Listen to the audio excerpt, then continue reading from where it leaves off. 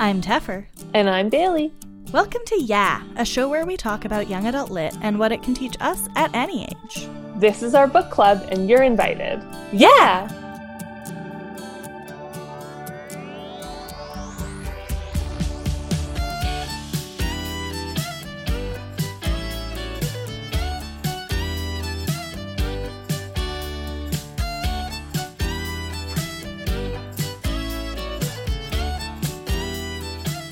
We'd like to take this time to acknowledge that the studio where we record is situated within the traditional and unsurrendered territories of the Kanien'kehá:ka First Nations. As settlers, it's important that we remember that the lands we occupy are not our own and that we engage in conversations that challenge the colonial mindset. We encourage you to take some time today and every day to reflect on your relationship with the land you live on and the Indigenous communities of that area. So this week, this is a fun and kind of special episode because we're doing a TV review, a series review, a Netflix series review. We're talking about Lily and Dash on Netflix. And this is exciting because last year we talked about... I think it was 2 years ago. Was it? But yeah. I thought it was last year. Anyway, we talked about, at some point in the past, we talked about Dash and Lily's Book of Dares.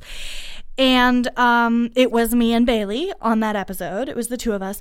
And I genuinely do not think we have ever trashed a book as thoroughly as we trashed Dash and Lily's Book of Dares. No, we hated it a lot. It was not good. We were very, very harsh on it in a way that we rarely are. We usually try to be nice to books, and we really weren't. And you're right that it was 2 years ago because I don't see it in last year's holiday list. I couldn't get through it. I mean, I literally I didn't finish it. Oh yeah, I remember that. I had to fill you in on the plot of the last couple chapters because you just gave up. I gave up, and you know what? I watched the series with this in mind. So yes, that was in 2018. It was December 22nd, in fact. And I was going into the series going, okay, 2 years ago, I could not get into this book. I couldn't even not get through it. I couldn't get into it. What's it going to be like? And you know what? I loved this. I love the series. Okay. I love it so much. I loved it. I love it so much that I am going to revisit the book and see, because I'm curious to see if I hated it mostly because of what it is or mostly because of where I was at that point, because I loved it, the series. I loved it very much, but I could also definitely see it being a difference in approach because there's very different approaches between books and series. Now, I'm taking it from how I'm seeing your facial expressions and response that you didn't have exactly the same experience. No, I definitely liked the series more than the book. I think that I wish I had had time to reread the book because I was trying to remember what things the series was doing differently. One of the main things I remember really hating about the book was just finding the main character completely insufferable. And I do think they made her slightly more likable in the show. And I think there was just something with the way she was narrated in the book that was really, really awful. And I think she was slightly more well-rounded and more sympathetic in the show. I also, from my memory, I think they actually changed the plot pretty significantly. I think that they made up a lot of new dares and changed things. I also think that there were supporting characters got more of a role in the TV show. And I think that the supporting characters were in general quite good in the TV show. And I think that helped things a lot too. But yeah, I would not say that I loved it.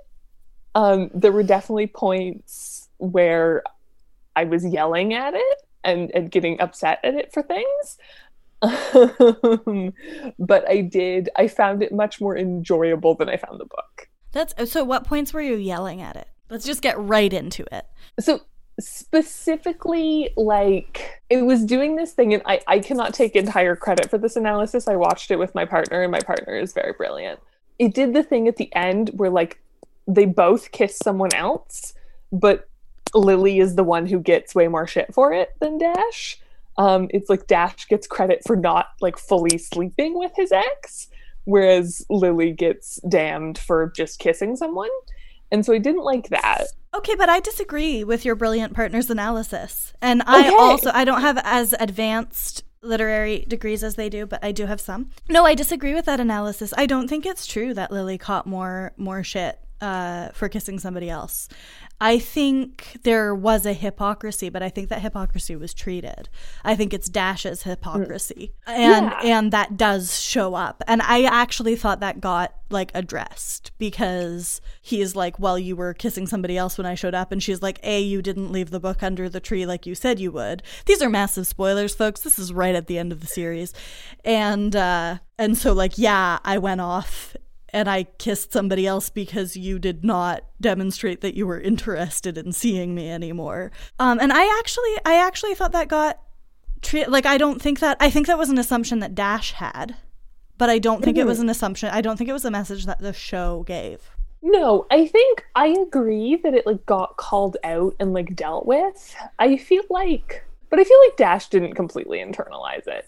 Maybe I'm being too harsh. Maybe I'm just focusing on me being mad that even happened. Well, you also said that he had a punchable face, so I think you might have a certain implicit bias against this character. But no, I mean, I think the difference in magnitude between the two kisses is simply that Dash walks in when she's kissing Edgar, who, like, genuinely a character I enjoyed so much. Enjoyed him so much, specifically as a character, like not necessarily giving a real like thumbs up to his personality, but I think it was much more that it was like, yes, one of these moments was built up as the climax of the show or of the narrative, but I don't think because a moment is climactic, I don't think that moment being climactic gave it actually more weight. Like, I think as the show went on, they dealt with the fact that it was carrying more weight because it was climactic and not because it was actually like a problem in any way. And I actually think like the place where that was dealt with so nicely is when Lily talks with her brother about the significance of first kisses. Because that, for me, even though she's not talking with Dash about it specifically, I think that's a redemptive note for Lily of that moment. Of saying, so you kissed somebody while you were drunk. Like, that doesn't have to matter at all. I did really like that. I really liked that conversation. So I think that's fair. I think the show is not necessarily making it seem like she did a worse thing. I think maybe my criticism is just that I don't like Dash, and I think Dash does a lot of shitty things that he doesn't completely. See, okay, so here is what redeemed the story for me, because I remember in the book also feeling like the characters were irredeemably unlikable, and I didn't care about them because they were both annoying, and both annoying very specifically in the way that teenagers who like J.D. Salinger are, which is incidentally a way that I was annoying as a teenager, so it's just a little too personal. I felt that it was very clear through the whole series that they were teenagers, and I have to think about it not just from my position, you know, as a 30-year-old adult with children and with standards and with boundaries, right? Like, but when I think about Dash, I found that I was, and this is, I think, the first time this has ever happened to me, I was viewing this relationship as though Lily was my daughter, and seeing it from a perspective of, would I be mad if she was dating this kid and she was my kid? And I wouldn't be, because I think it's very clear in the way his character is established that he's a little obnoxious, he's a little full of himself, he pushes people away, but he does genuinely want to be nice to people, and he, like, some of that is his social awkwardness, and I think especially having his friends call him out on these things really underscored that it's not like a fatal flaw.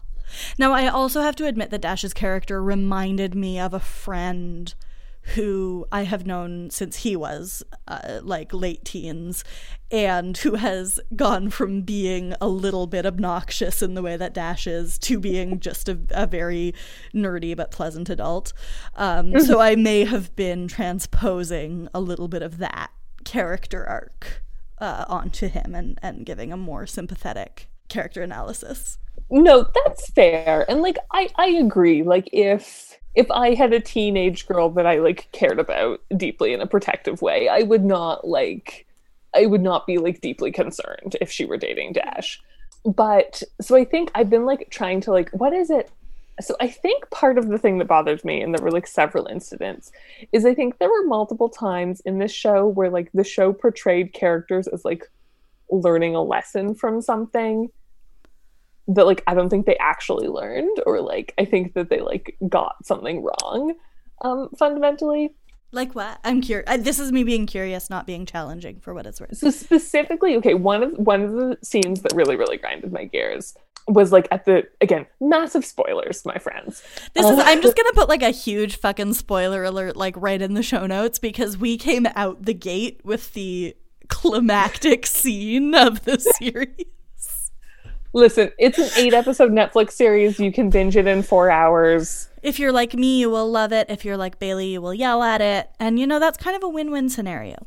Mm-hmm. I thoroughly enjoyed the experience. So in the end, when Dash like goes to get Boomer's help and like tracks him down at the Jonas Brothers concert because he's been ignoring him for a week, and so Boomer doesn't want to talk to him, I felt like that scene was portrayed as like him like realizing the importance of friendship and like going to great lengths to make up with his friends.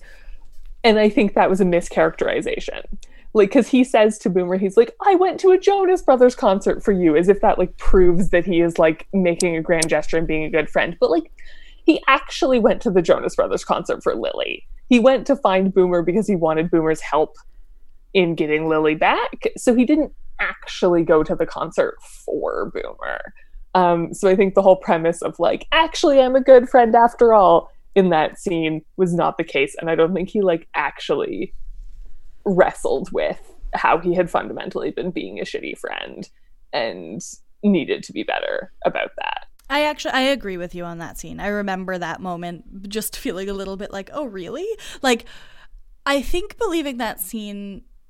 seeing that scene both as believable, because I can see Boomer being the kind of person who would just enthusiastically be like I don't think Boomer wanted to stay mad at Dash. So like, I'm not saying the scene is unbelievable, but I agree with you that I don't think that scene was an example of Dash recognizing the error of his ways and how he has wronged Boomer and thoroughly apologizing. I also got really, really mad at the scene where Lily smashes the snowman.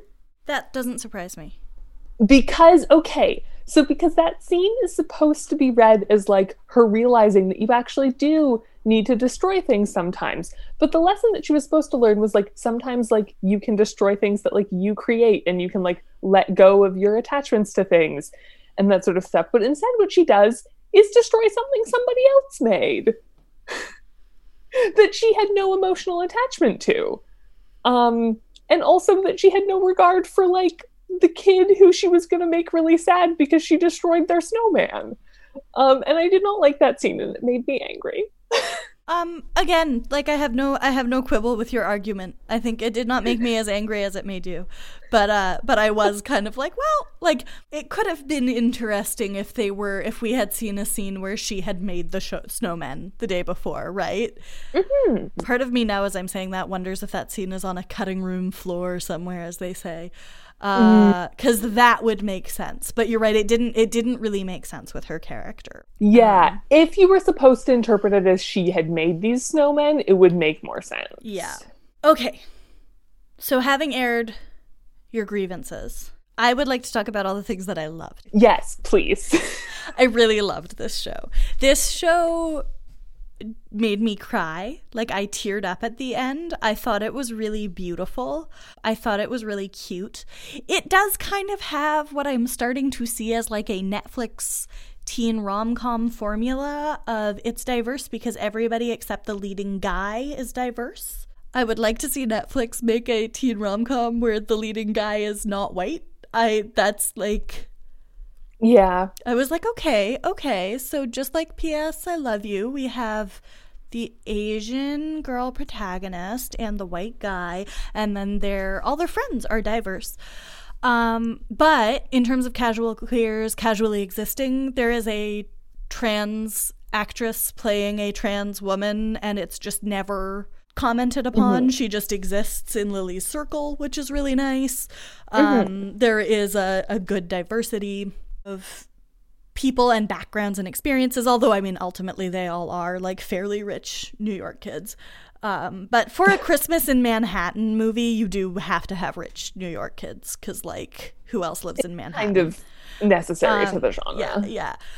I really loved the alteration of Lily's family from being just New York Jews to being what I saw as like a very believable New York family. She's Asian on her mom's side. I'm not sure if they specified. I think Japanese. I think so. But I'm thinking that largely because the actress, like a bunch of the actors in that family are Japanese.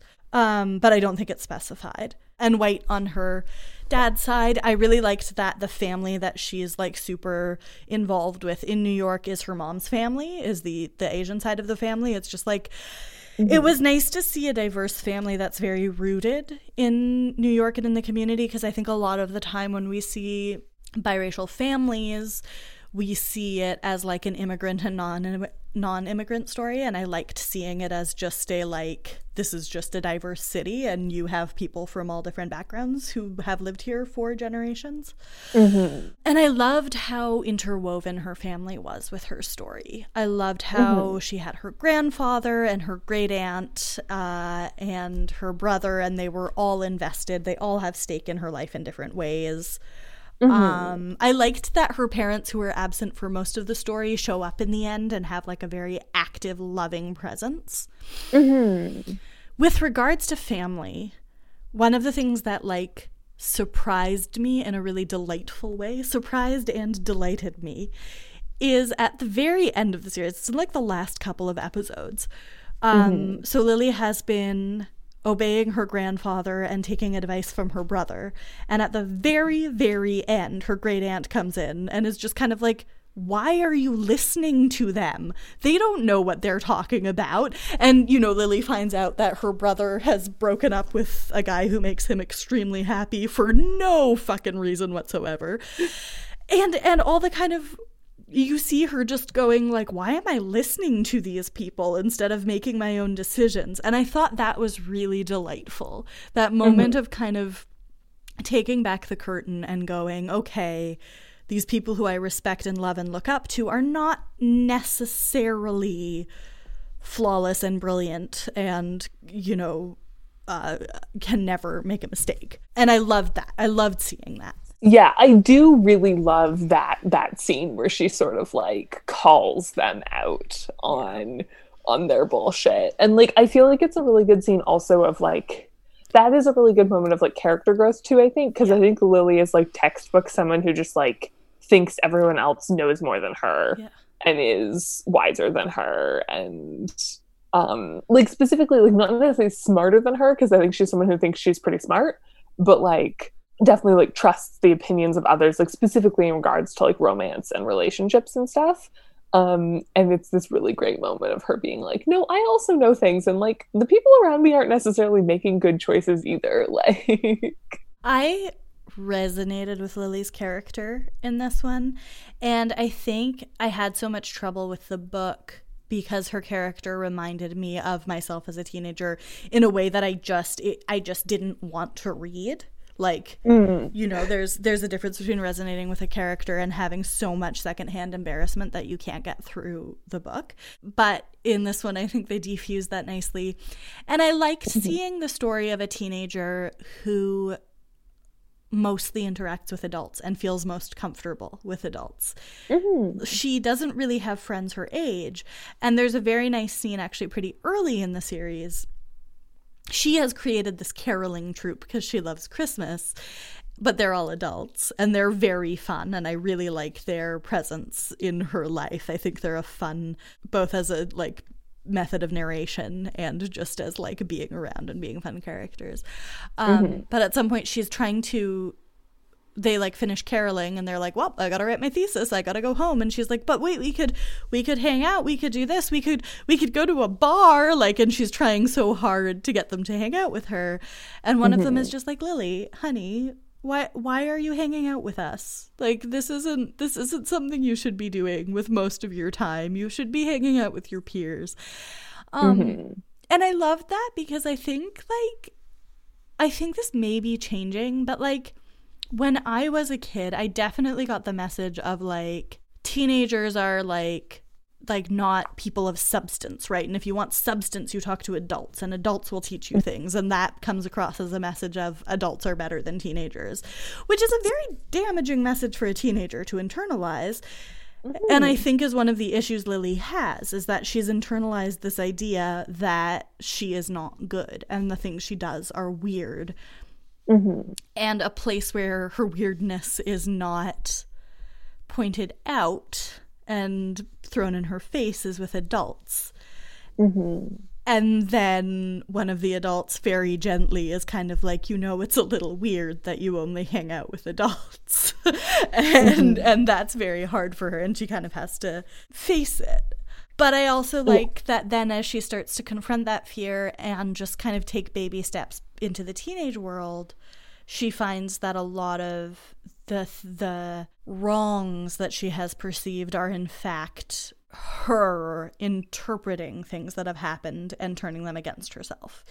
She takes a guy saying a mean thing about her that she overheard one time and turns that into evidence that no teenagers want to be her friends and she will never find a social circle among her peers.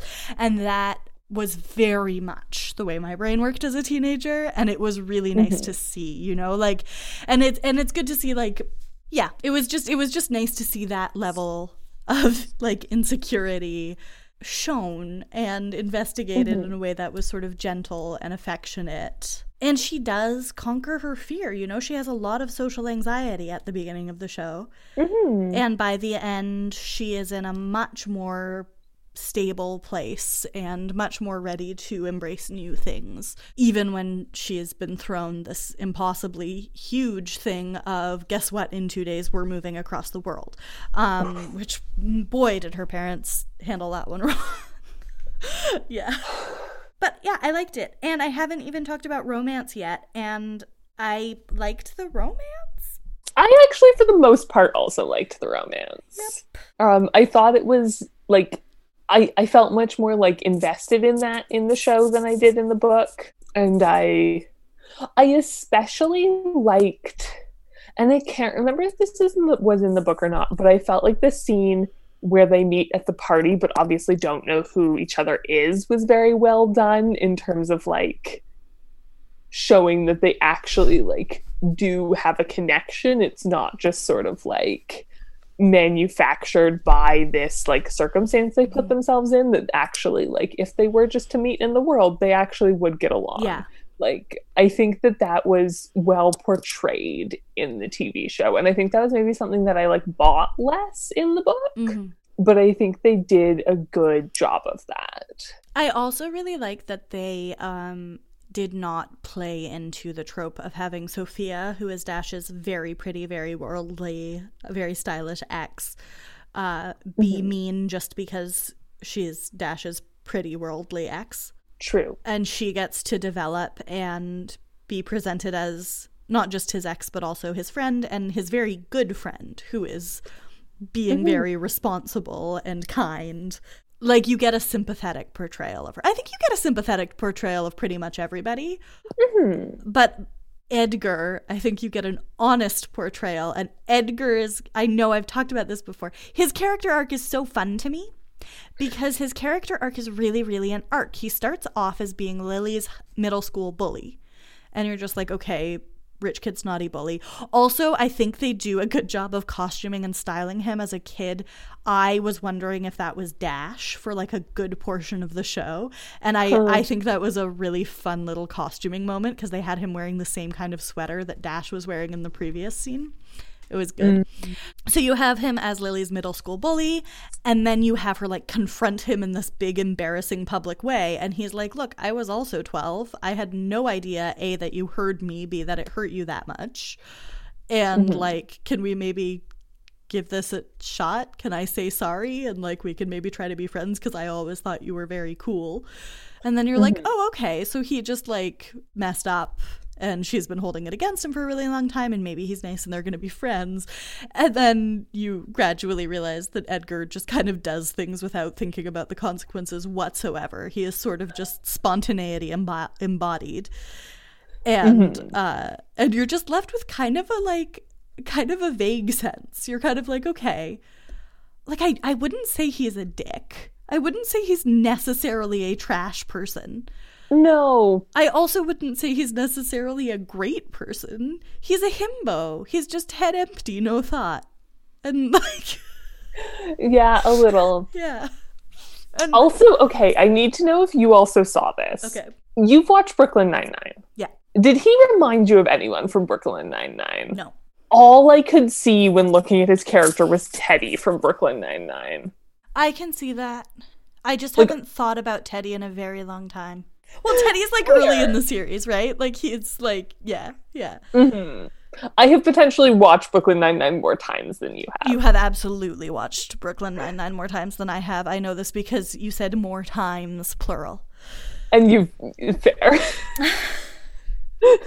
And you have watched it one time? I have watched it one time, yes.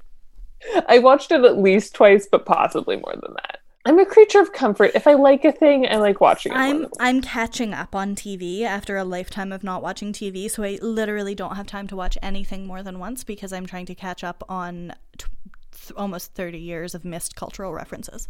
Fair. Yeah, so no, he's an interesting character. There are, like, generally the characters in this show I think are well done, and I think especially, like, I found both Langston and Boomer very like winning and great, and I think that they are prime examples of like secondary characters who were like had more of a role in the TV show because it wasn't a first person narration. Yeah, and I liked that a lot. I really enjoyed the way they translated the interweaving stories also. I enjoyed that quite a lot. You said earlier that you liked the way the party scene establishes that they would have hit it off, you know, just meeting in real life. And I need to look up when this book was written because, like, it's funny, but, like, this is, I think, the way that relationships start a lot these days. Like, you know, I think that this book was maybe written, like, before online dating really took off. Yeah, it was published in 2010. So that was, like, around the time that, like, I don't think Tinder existed yet in 2010. No. I don't think, like online dating existed, but I would say most people were not using online dating. Whereas these days, I would say most people are using online dating.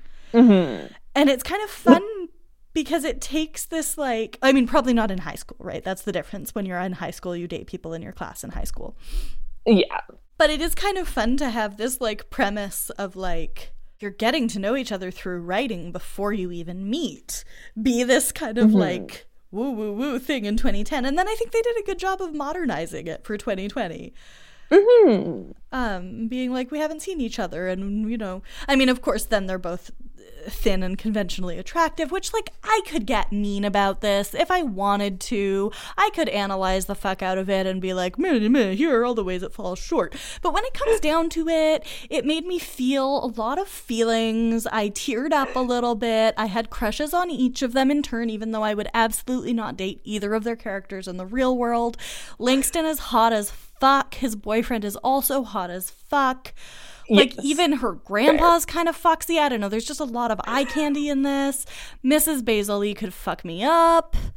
Gladly. Like, there was just, you know, it was pretty. It was pretty and it was cute and it made me cry. And I'm just not going to analyze it through my analytical lens because I want to enjoy something. I support that. I support allowing you to enjoy things. I also... You said it was pretty, and that reminded me that it was very pretty, and I liked all of the interiors so much. Oh my god, the set design. The interiors in this movie movie show. Yeah, her apartment is incredible. Her apartment is like it's like a fairy tale. Like I'm particularly in love with those like blue walls with the white trim and then the dark wood doors and just like and the things that were above the doors and just like Yes. I actually really want to paint a large portion of my apartment dark blue for the like dark blue and trim thing, and I can't because I rent and I have a buzzkill of a landlord, but like, yeah, it's beautiful. Her room with the stencils on the wall, and like you really get a sense of who she is. And oh my god, we didn't even talk about the Muppet. She makes a Muppet of how she imagines him to be, and it's so good. And she just has this little Muppet of him that she talks to. It's so good. So good. It was cute. It was really cute. It was very cute. I will give you that. It was very cute. Yeah. I'm going to watch it again because I'm going to make Tom watch it with me because Tom's going to like it too. I support that. I support you two enjoying it. And I do ultimately, like, I have quibbles. I have one more analytical thing that I will ask your permission to bring up. Yes, you may bring it up. I was just saying I'm not going to do that. That's fair. Yeah. So one more thing, although if I just allow my headcanon to be true, it doesn't bother me as much. Okay. But one thing that bothers me is if we are like accepting the premise that Lily is a straight girl, which I think is the premise that the movie would like us to accept. The whole thing where she is surrounded by and like continually throughout the film, like guided by and watched over by a bunch of elder queers. And just like that dynamic with her being a straight girl is not something I love. Yeah. I said I wasn't going to get analytical, but I think we can get into the idea of queer as other here, though, right? Yeah. Like, I think okay, so inside me are two wolves, and the first wolf is the thing I said earlier about Netflix diversity, where it's like the secondary characters are all super diverse, but at the core we have a straight couple who are thin and conventionally attractive falling for each other. Yes. So that wolf is very present, and I'm aware of it.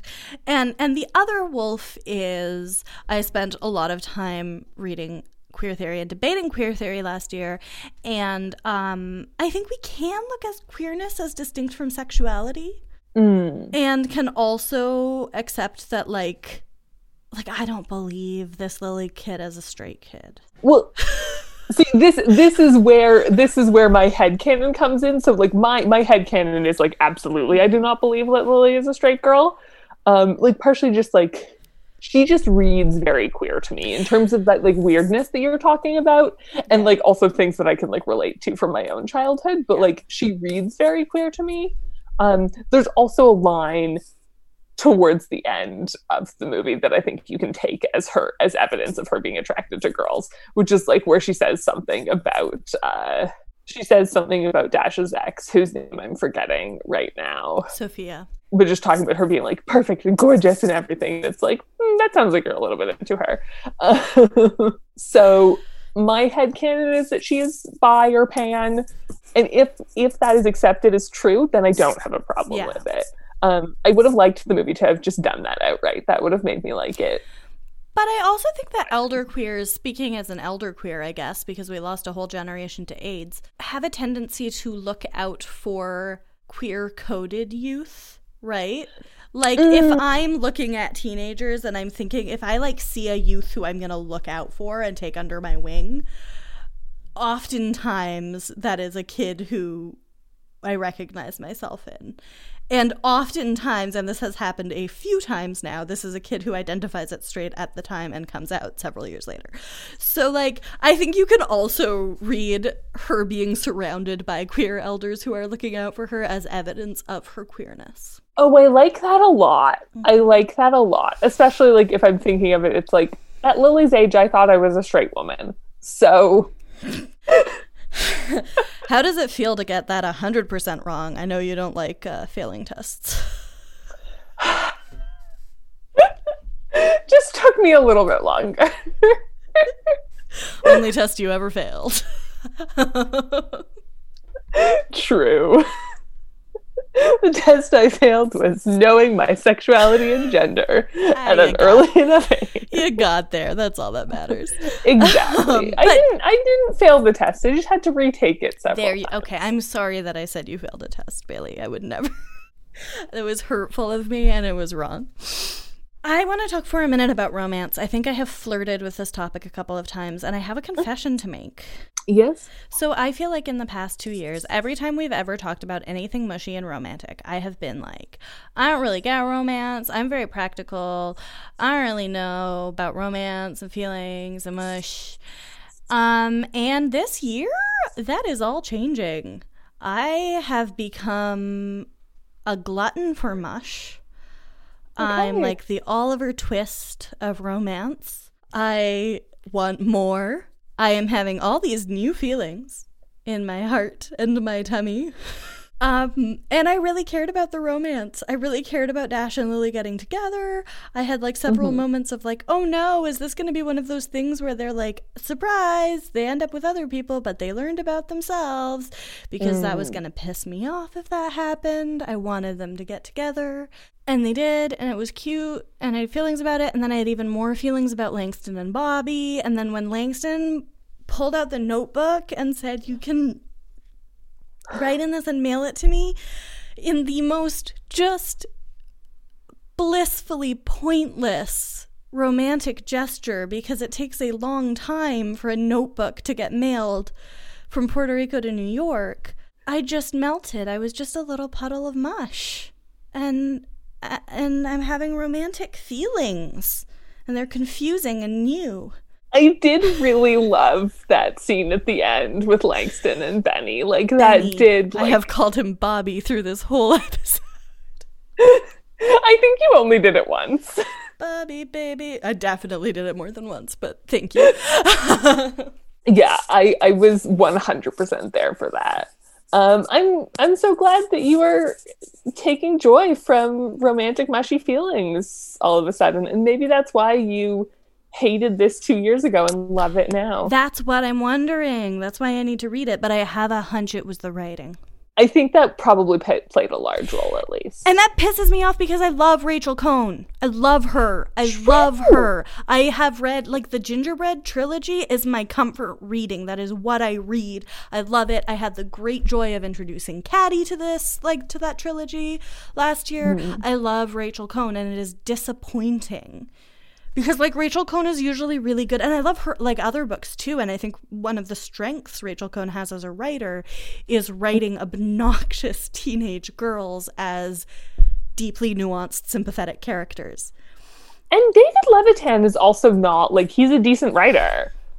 I do wonder if part of this...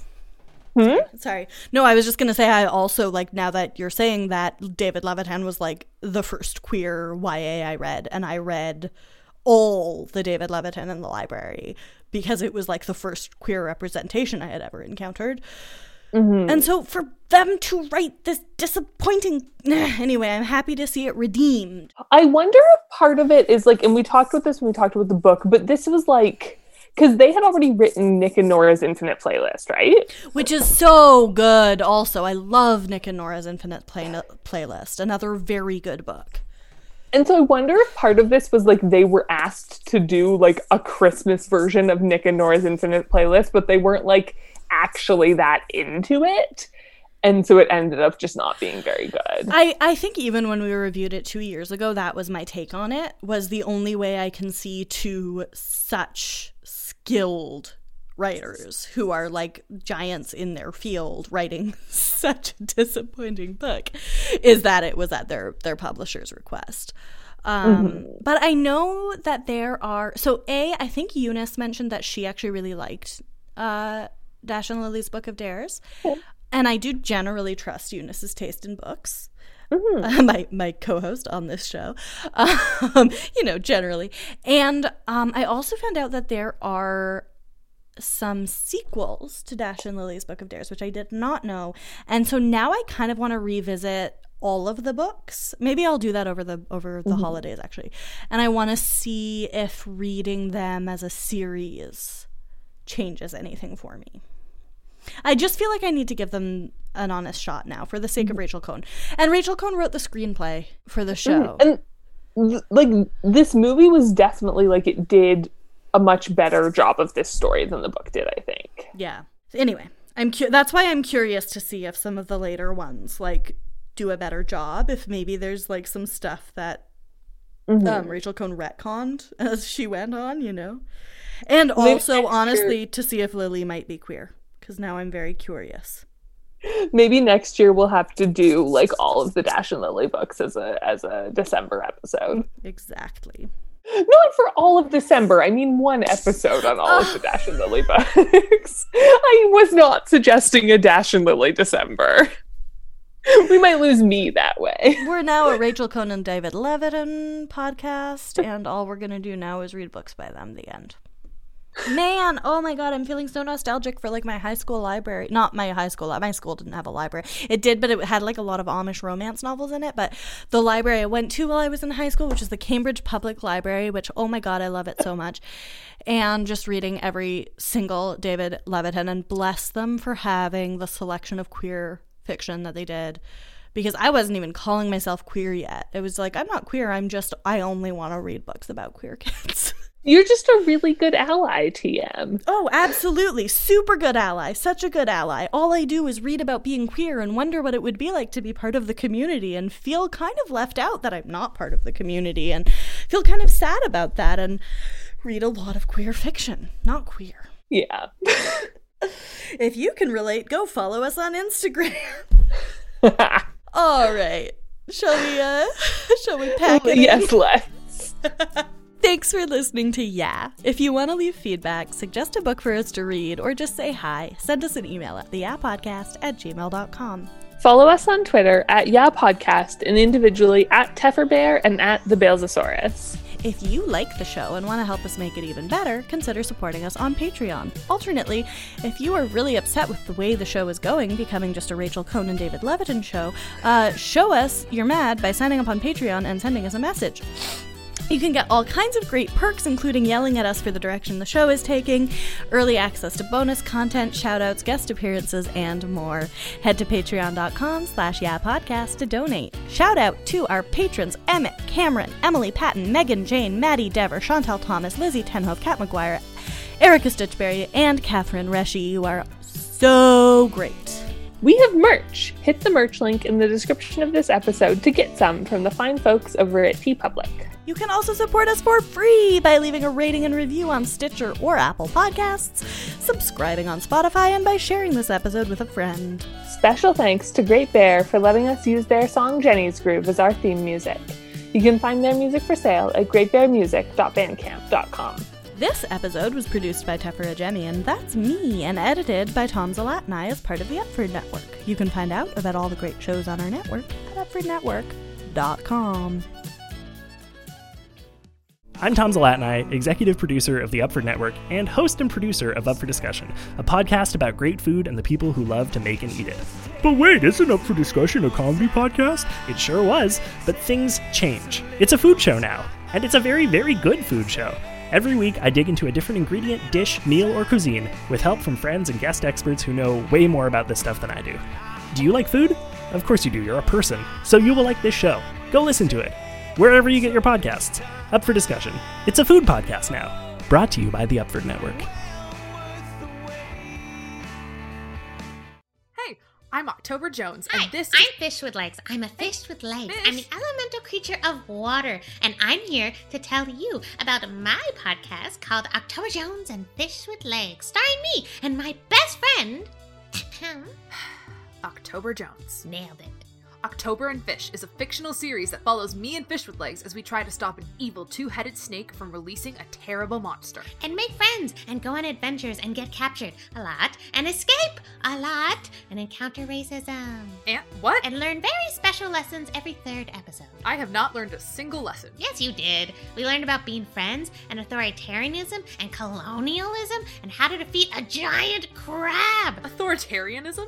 They're in authority for a reason, Fish with Legs. If everyone followed the rules set in place by the human government, then there wouldn't be— Fun for adults and kids. New episodes on Mondays. You can find it wherever you find podcasts and, of course, on the Upford website. Okay, that's it.